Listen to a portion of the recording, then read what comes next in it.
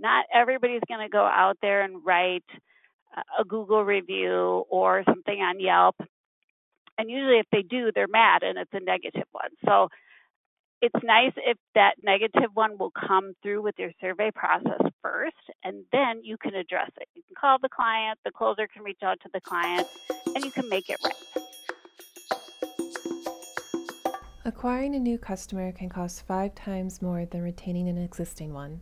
It makes good business sense then to focus on how your company is maintaining current client relationships. But how do you make sure that all your customers are really satisfied? I spoke with Cindy Koebele, the president and CEO of TitleSmart, a title company she started with her sister just before the 2008 recession. Through tenacious relationship building and an obsession over customer experience, she's now created a business that employs over 100 people across several locations in Minnesota. She shared with me some of the secrets to her success. I'm Amanda Farrell, and this is Title Talks. Cindy, thank you so much for joining me today. I really appreciate you taking time to share your knowledge and insight on building a successful title business and what it takes to really drive customer satisfaction. So thank you so much for joining us today. Thank you for having me. It's really fun to be here. Before we dive into some of the questions that I have here, I'd like to get a little more information on your background in title and, how you got started and what it is that you love about the title industry and what makes you stay in the title industry. Well, I started in the business back when I was 18. So my parents were realtors, and they would drag us to open houses on Sundays, and we'd go with my mom, and my brother would go with my dad. Very boring. And then as we started getting older, my mom moved into the mortgage industry. So I went to college for 1 year. I was kind of lost, didn't really know what I wanted to do. And my mom's like, well, hey, title company is hiring. And so I went and had an interview. I got hired. The next day, I started. And I was very young, I was one of those young graduates from high school, so I was still 17 when I graduated. So by the time I started working at the title company, I was just newly 18. And they asked me if I wanted to work in the orders department or be a closing assistant. And then when they explained the difference, I'm like, oh, heck no. I don't ever want to be one of those closing assistants. That sounded really scary. But within a year, I was over at the closing office as a closing assistant. And 6 months later, I was actually doing closings. I don't know how, but then over the years, I worked at different companies, and eventually I was hired by a big real estate broker in the Twin Cities who then hired me to help them open their title company, and we did that. So after 5 years, I was like, I could do this for myself. So I just kind of jumped in with both feet. I told my sister, who works with me at the same time, I said, we're leaving. We're starting our own company. And she's like, no, I like it here. And I'm like, nope. So I went and I incorporated the business. And within a month, we were open. And then the bottom fell out of the market. But I love the industry. I love especially working with that wonderful first-time home buyer. That makes it all worth it in the end. It sounds like from the beginning you were pretty customer focused. Can you talk a little bit about your method of collecting feedback, what an NPS report is, and what do you do once you get that feedback? So for years, I felt like we only received really good feedback from our customer when something went wrong. And so we decided that we were going to establish our own loyalty department. And my daughter had worked for a company where she learned all about NPS. So I started doing some research. I found that no other title companies were signed up doing it. So I had a hard time kind of establishing where our score should be. So we just made up our own. So now what we do is after every closing, we have an area where we compile the data from the closings of that week. And then the next week, we send everybody out a SurveyMonkey survey. We tell the client at the closing that it's going to be coming and just ask them to give us their best honest feedback. Then we're able to go, and people that actually respond to that survey, we're able to compile that data and do a ranking and see how we fall in the score. And then the cool thing is, and you'll be able to see from the download, is that there's always spots for people to write comments. And so if they had a really great experience, they can write those comments in. We share those every month with all of our staff. Then we break it down. We can add those as testimonials on our website, and we can also do like little social media posts just promoting one specific closer who had a really great customer week that week. It also, what was huge is it helps me find out who's falling between the cracks. Not everybody's going to go out there and write a Google review or something on Yelp. And usually if they do, they're mad and it's a negative one. So it's nice if that negative one will come through with your survey process first, and then you can address it. You can call the client, the closer can reach out to the client, and you can make it right. So that to me was really important, and then being able to also drive employee momentum. Everybody in our company gets excited when they see those surveys, and then catching those ones that might become a bad review if they're not addressed. Every month I'm given a chance to catch somebody that may have fallen through the cracks. I do have another system where with SoftPro, I'm sure there's a lot of title companies that are using that. We have it set up with a product that we do texting and notifications to our clients with this pizza tracker. So at the very end, I can, or the closer or the closing team can just click an option and it sends the client saying, you're officially now closed. And then it also says, please give us a Google review. And then it pops them a link. So now you can use that to go and build your Google presence. And then, of course, it's important to have somebody who's watching all those, because even if you get a bad review and it's not your fault, you can go on and respond in a very positive, professional manner. So somebody else who comes back later and is watching that will say, well, gosh, that client is really kind of wackadoo. And look how nice the title company was. Yeah, are you familiar with, I think it's a book called Hug Your Haters or something like that, where it's basically making sure that you are able to control that narrative and the response of negative reviews. It's better to know what people are saying about you and to respond to it in a way that is friendly and professional and will leave a lasting impression for the person that's reading that review. And you might basically win a customer through that interaction. So I'm curious to know what thoughts you have on that kind of concept to take the time to actually monitor what the sentiment is around their company online. I think it's critical to the business. I just had it happen to me a month ago where all of a sudden one of my team members came to me and said, oh, we had this bad review and we missed it. And I'm like, how did we miss it? So I ended up writing a really nice, thought out answer to the client. And then the client ended up emailing me. And then we went back and forth with emails, explaining things and I just worked through it with him.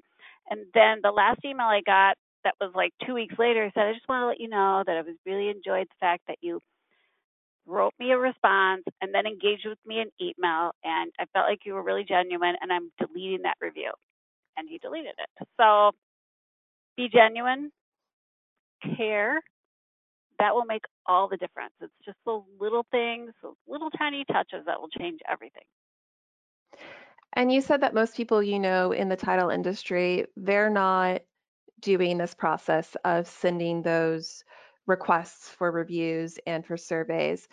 You mentioned SoftPro, and I'm curious to know how difficult was it to set up that system and to continue to implement it? Do you think that that's a big hurdle for a lot of people and why they don't do it? I think that anything with technology can be a hurdle for some title companies because a lot of companies were used to the old school way of doing things, and everything has changed so fast in the last 5 years with e-recording and searches and e-transfer forms. So my feeling is that if you are going to stay in the world of pencil and paper, then you're going to probably get erased right out of your industry. So those things are so important, but I think I like to take off little bites at a time. So for me, it was it was a big mountain because we were using a different software. So first we needed to change the software and get our whole company up and running, and that was 100 and some people. Then we added the next piece, and then the next piece, we just did an enhancement on it. So we're taking these little baby steps that are making a huge difference and solving a lot of pain points for our customers and for us. Do you think that SoftPro contributes to the customer experience? I think for us and what we want to accomplish, it makes us better so that we can provide a better customer experience. But I don't think that the customer cares either way. And I Yeah, think a lot of the other softwares have the same capability. I looked at a lot of different ones and I had the same problems with different ones and different problems with another. And sometimes you just have to make a choice and hopefully you chose good for your company.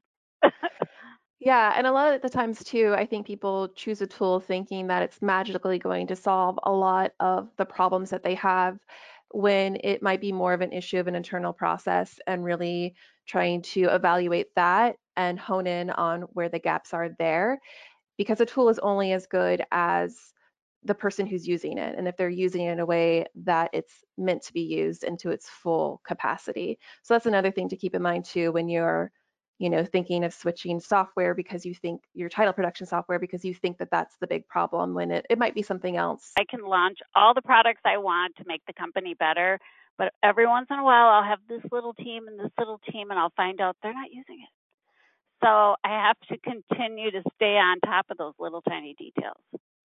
So one of your mottos is it's the little things that make the big difference. How does that inform your customers' experience and other business decisions that you make? I make pretty much every decision around that concept because it's always that little tiny detail that the customer notices where they're like, oh, and that's where I want them to be. So when they come in to my office and somebody treats them like a king or just really makes them feel special after they've been packing all night and trying to get things ready for a closing, that could be the difference between them remembering who their title company was so they could say, oh, I liked that title company, I want to use them again, and not. And I've had that dialogue before with customers when I've been doing a closing at the table. I'll be like, what's my name? And then they'll be like, Kathy. And I'm like, wrong, it's Cindy. I want them to remember that for when they fill out the survey or for down the road when they're refinancing and they're like, oh, I want my loan officer. I want to use that title company again. Those little tiny gestures make them remember that. And so when they come in and I hand them, a little can of cookies or and I bring my real estate agent a little bottle of nail polish and say, bring this home to your wife. I know you guys are going on vacation next week and she's going to want this in her suitcase. It's just that personal little gesture. Yeah, for sure. And I'm not, totally aware of, what sort of interactions a closing agent or a title agent has with the person who's actually coming in to sign, but it seems like you only really have a very brief moment of time to make that first impression. Yeah, and sometimes you never even really get to interact very much with the client except for if they walk through the door. So if I do get a chance to have a phone call with them or have an email exchange with them, I need to make the most of it. And a lot of times, even when somebody's calling in for a quote and I pick up and take that call, I'll ask them, why did you pick us? And they're like, well, because you responded so fast. Or you wrote me back such nice emails. And the other company I didn't hear from for 3 days. Really? It took me 2 seconds to do that. Otherwise, I'm not going to sit there and say, oh, yeah, I'm the president of the company. I'm too fancy to answer a quote call. Whatever it takes, I will do for the business. Right.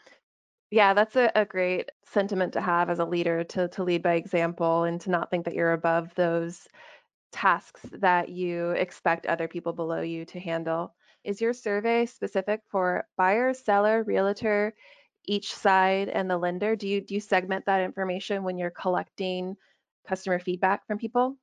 It's just for buyers and sellers or for a refinance. So it's just settlement transaction specific. It's very short. It'll say some really general questions like, who is your closer? And then there's a drop down so they can choose. And things like, did you have a good closing with us? And then they have to rate it from, I think, 1 to 10. And would you consider referring us to others? Was there something you liked about the transaction or didn't like? There's just some really general questions that are even built into SurveyMonkey and that you can't change. And so what you're trying to find out is when the customer is looking at that, are they giving you a ranking that's just like, that's just kind of a middle, that's like a 5 out of 1 to 10. If it's below 5, it's a detractor, which means it's like, they just tend to have a negative final experience, and then answers over that are positive.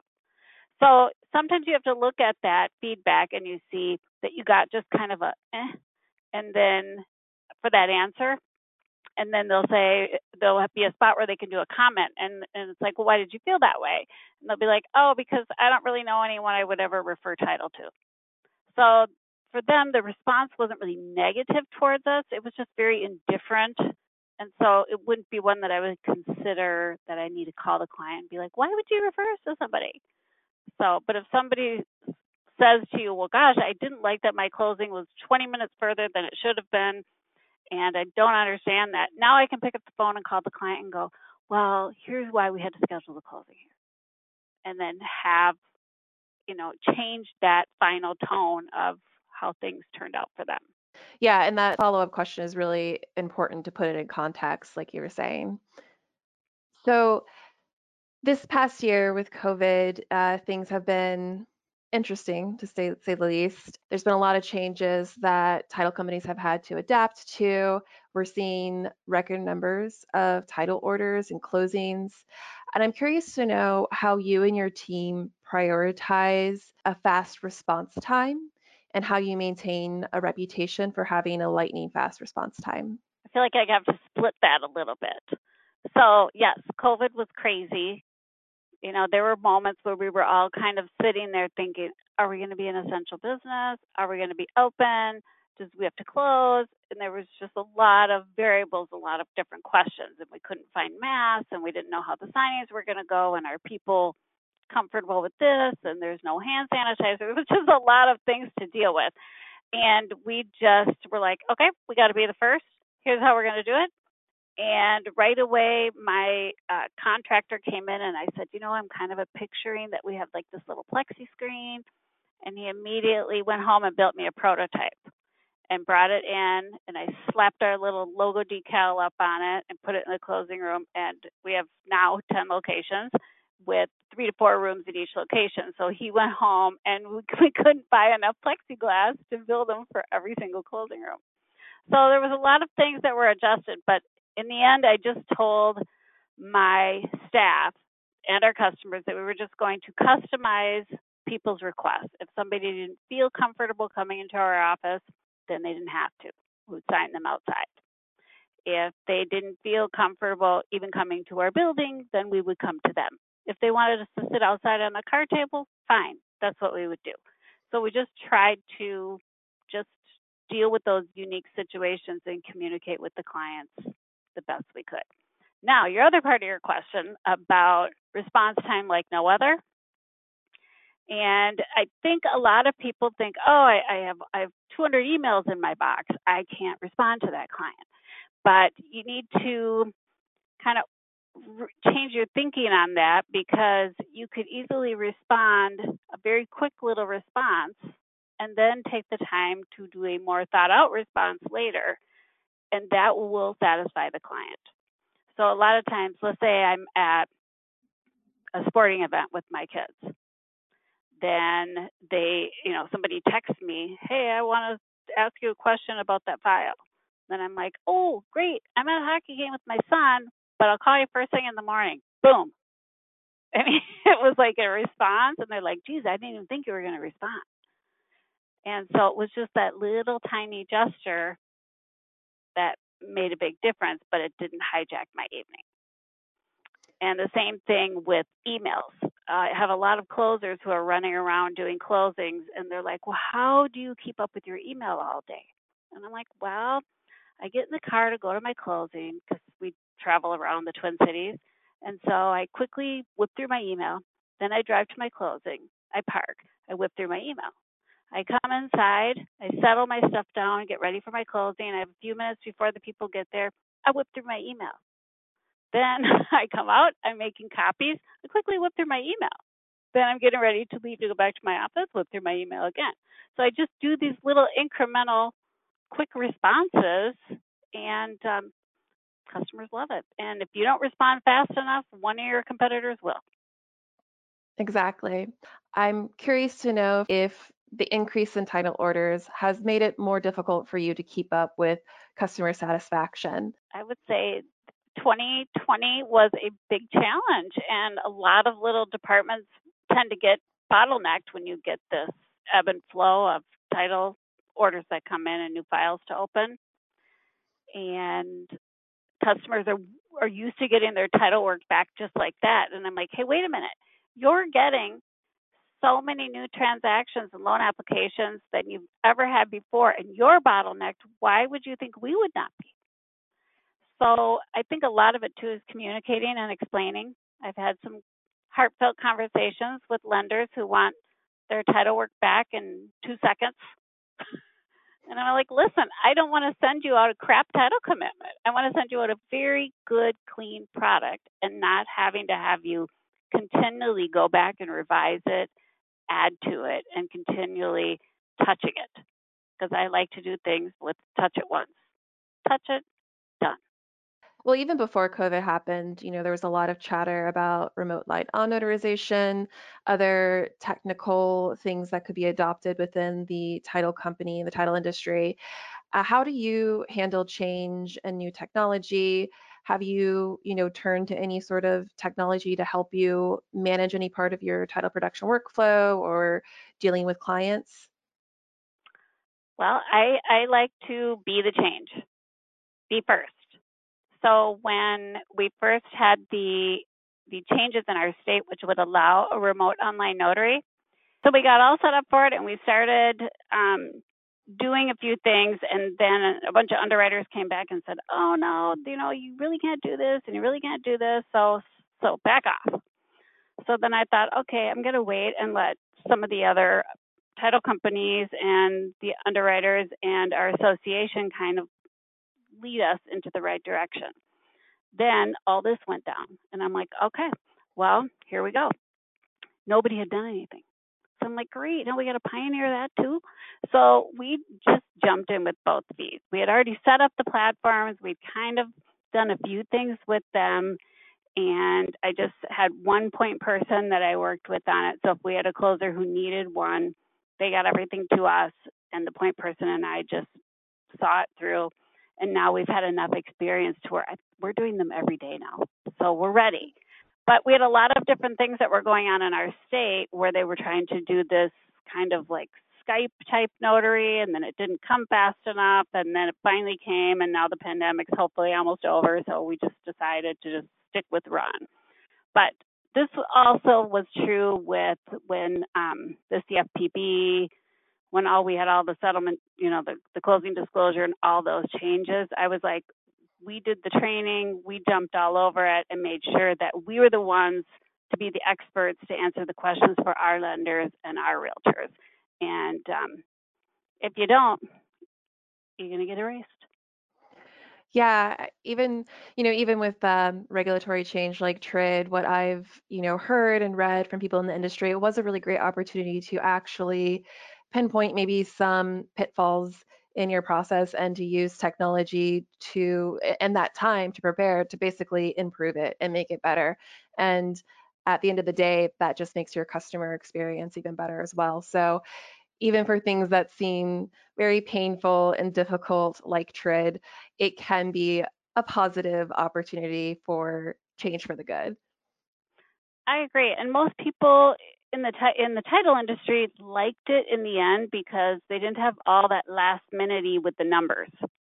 Things were pre-balanced. You didn't have borrowers showing up with the wrong amounts or not getting their money in and or knowing what they needed because they had to have that 3 days. Just I think the biggest challenge was the interpretation. There's always some lenders that will have a different interpretation on the timeline and what those changed circumstances are. And so as a title company, we kind of have to roll with different things. Yeah, for sure. So, In your book, Obsess to Success, you say your secret is the power of connection, which you kind of touched on a little bit earlier. How do you continue those connections and make new ones in a remote environment? Well, you and I were kind of chatting about it even before the meeting. So I am in a BNI group, and I do that remotely. I'm also in a Toastmasters group, which is through SPAR, which is the St. Paul Area Association of Realtors, which has their own group. And I was seeking that out to find that. So I'm in a group now with all these real estate agents and lenders. So that helps.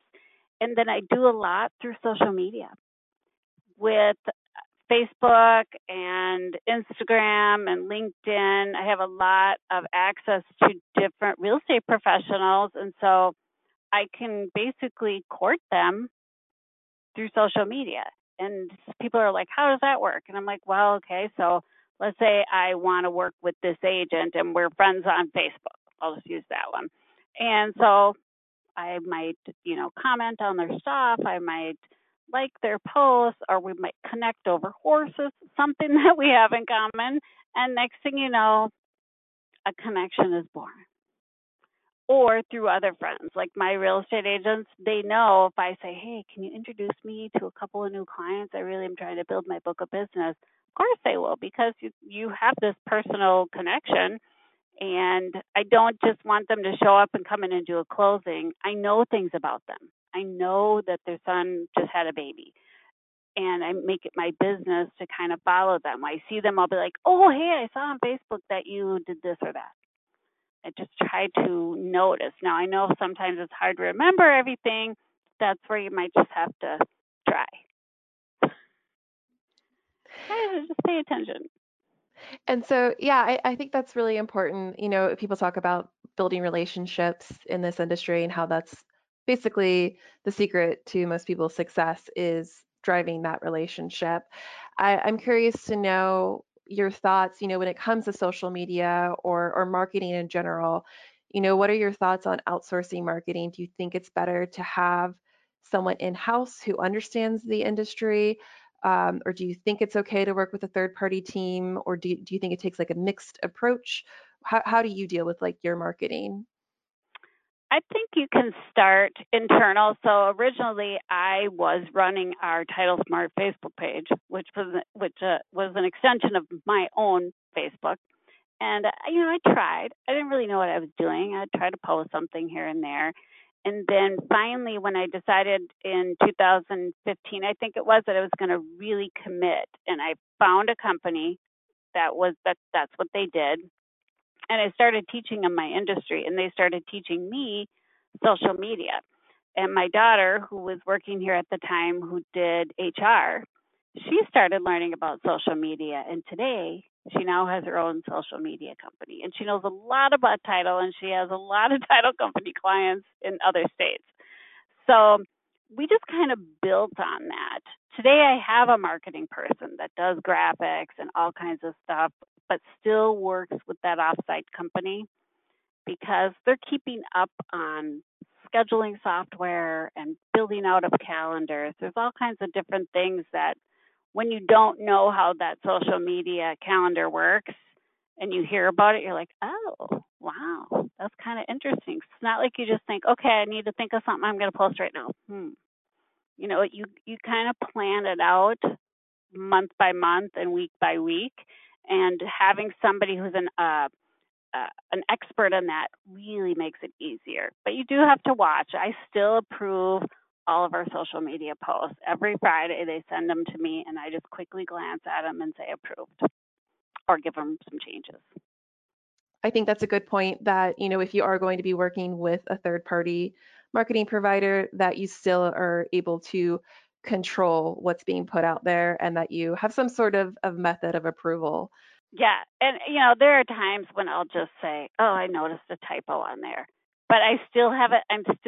I have all the logins in case I see something drastic like that. I can go in and just take it down. Yeah, for the most part, you have to be the energy behind your company.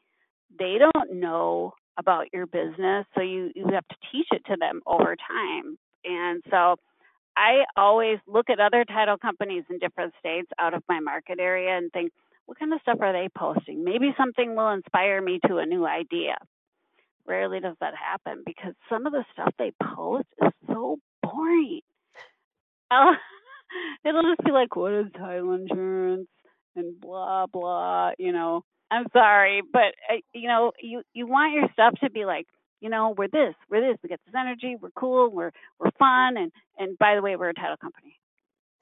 Yeah, and I think my suggestion would be actually instead of looking inside the title industry because there isn't a whole lot of content out there, look at what your favorite products are doing, your favorite companies are doing, and see how can I emulate that within my company. There's no reason to, restrict or constrict what you can do and how you can present your company online just because you are in the title industry and just because there is this perception that it's a hidden industry or that it's a difficult industry to understand. You don't have to play into those stereotypes.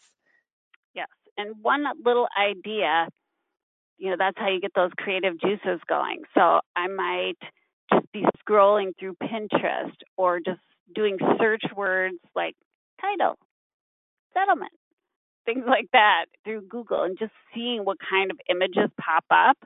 And then I may see something and go, oh, okay, I think that is really cool, but I want to do this, this, and this with it. Then I bring it back to somebody in my office and be like, what do you think of this? What do you think of this? And then it'll morph into something completely different. But the inspiration starts there. And sometimes I'll start looking at our posts when I'm approving them and I'm like, these are fine, kind of boring, but fine. We need to change up the colors. I want you to change up the format. So every quarter or half year, I'm like, I'm bored now. Change, change, change. No redundancy. Just let's let's give the client something new so they're not just scrolling past our boring posts.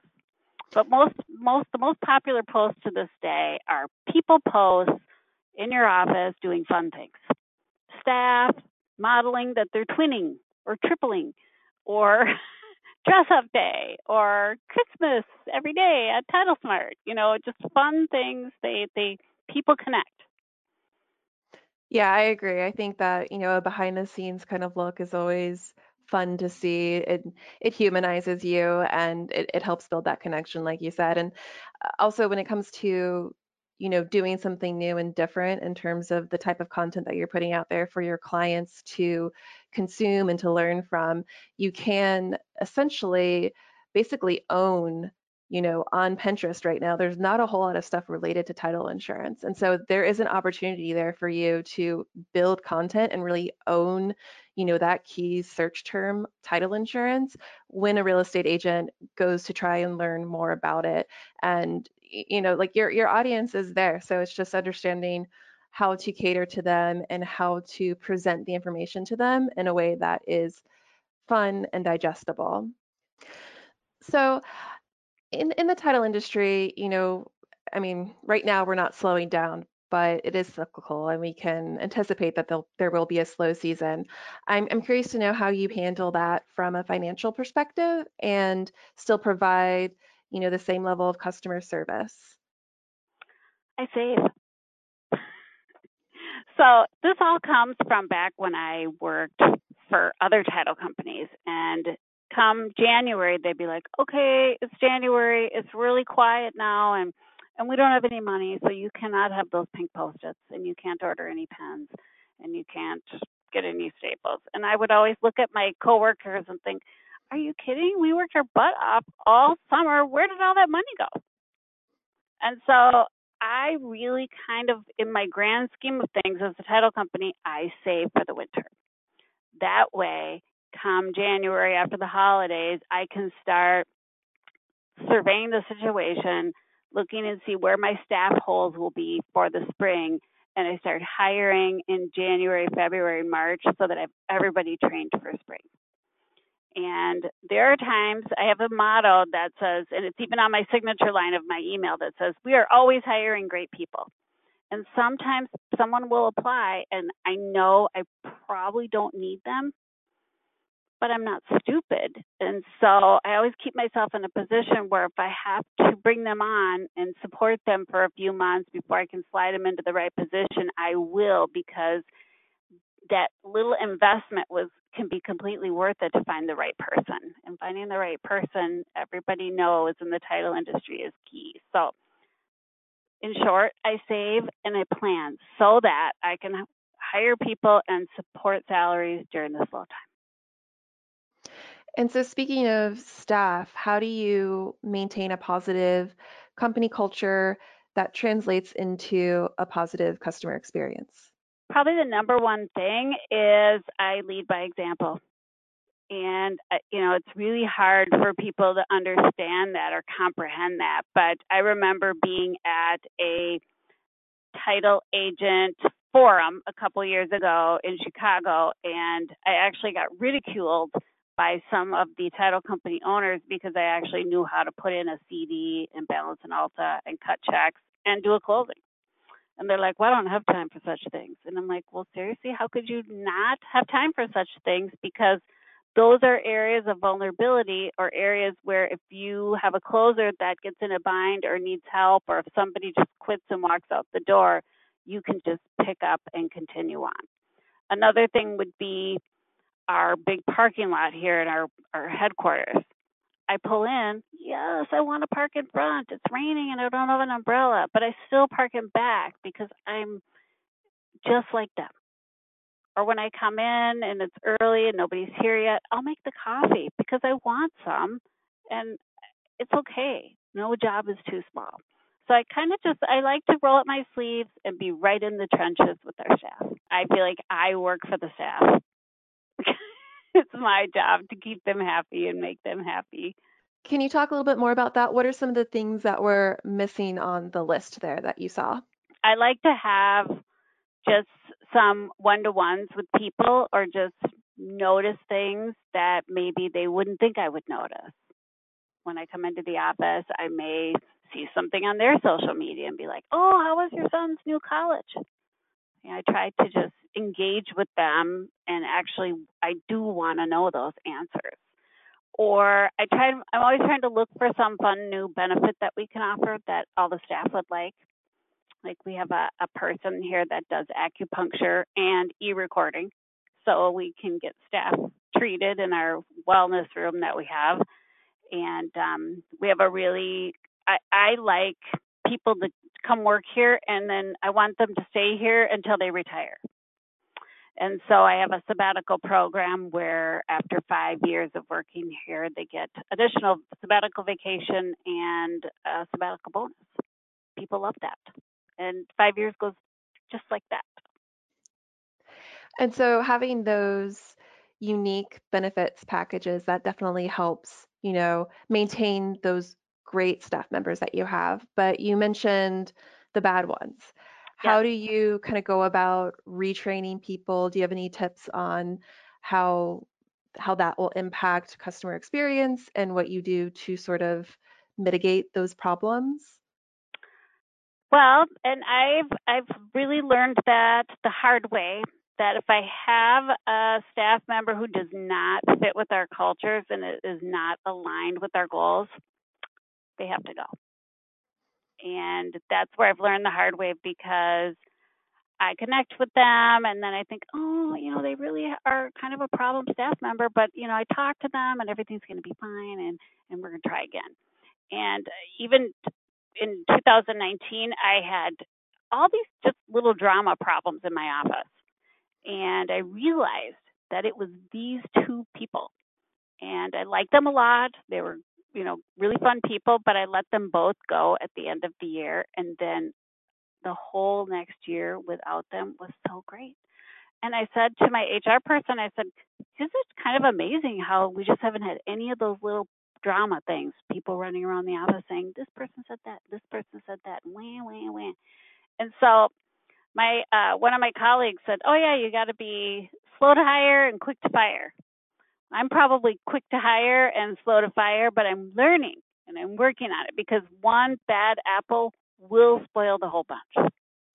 I'm curious if you have any staff working remotely with COVID, or do you have everyone back in the office? How are you all handling that situation? I did have some in production that were able to work remotely, but most of them actually chose and wanted to come back to the office. So right now I just have a handful out of my 120 employees. I have maybe 3 that work remotely and they live, more than 45 minutes away. But for the most part, my closing teams really needed to be here.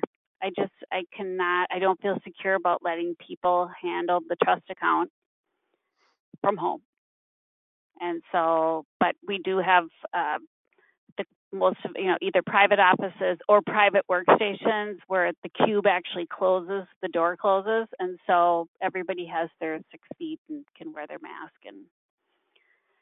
And luckily, we really haven't had that many cases for all the locations we've had. So, um, feel very blessed on that area. Yeah, for But sure. but I have learned that we can go remote more, and if I did, I would probably push more production staff home. But I feel like closing staff need to be here.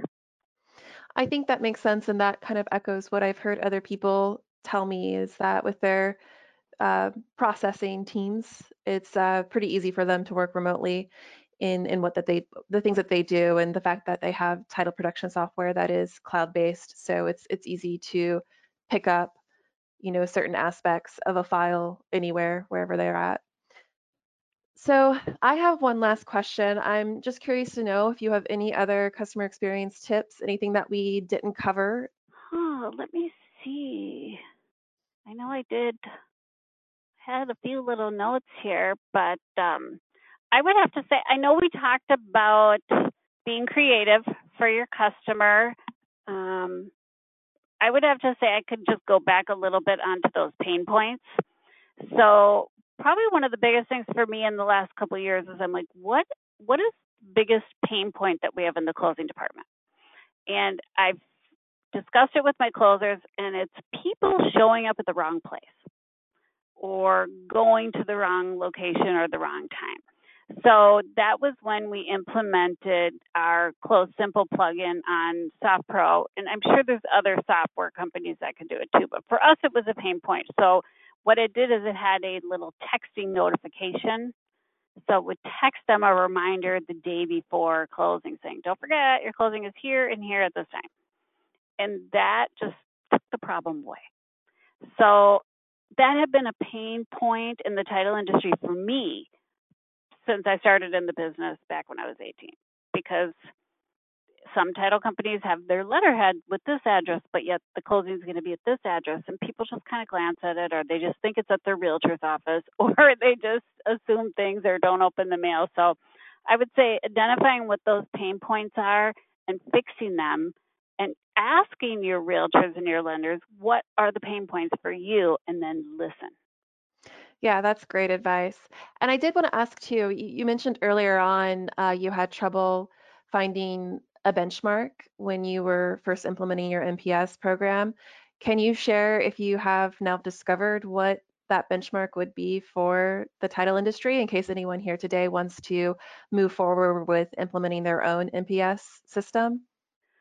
I think that we've set our benchmark at like 81 to 86% customer satisfaction. And honestly, I cannot remember why we did that, but my team at the time it was important to them. And I mean, for me, I feel like we should be at 100% satisfaction. But there's a whole lot of other factors that go based on the sample size, which is how many people filled out the survey. And so I would have to say, feel free to look at my website, because I think we have a thing that shows what our sample size or what our score is. And then if anybody wanted more information on that, they could just ask me. Awesome. Well, again, I want to thank you so much, Cindy, for your time. Cindy's company is TitleSmart Inc. in Minnesota, and she also has her own website, cindykoebele.com. Thanks. That was really fun. And if anyone wants to I have some printable downloads on the cindykoebele.com website, and if there's like a checklist, and there's a little social media class on there, and there's some downloadables like a workbook and things like that go with the book. So if you have any questions, let me know. Thanks to Cindy for joining me today. If you'd like to learn more business tips from Cindy, be sure to check out her website, cindykoebele.com. That's CINDYKOEBELE.com.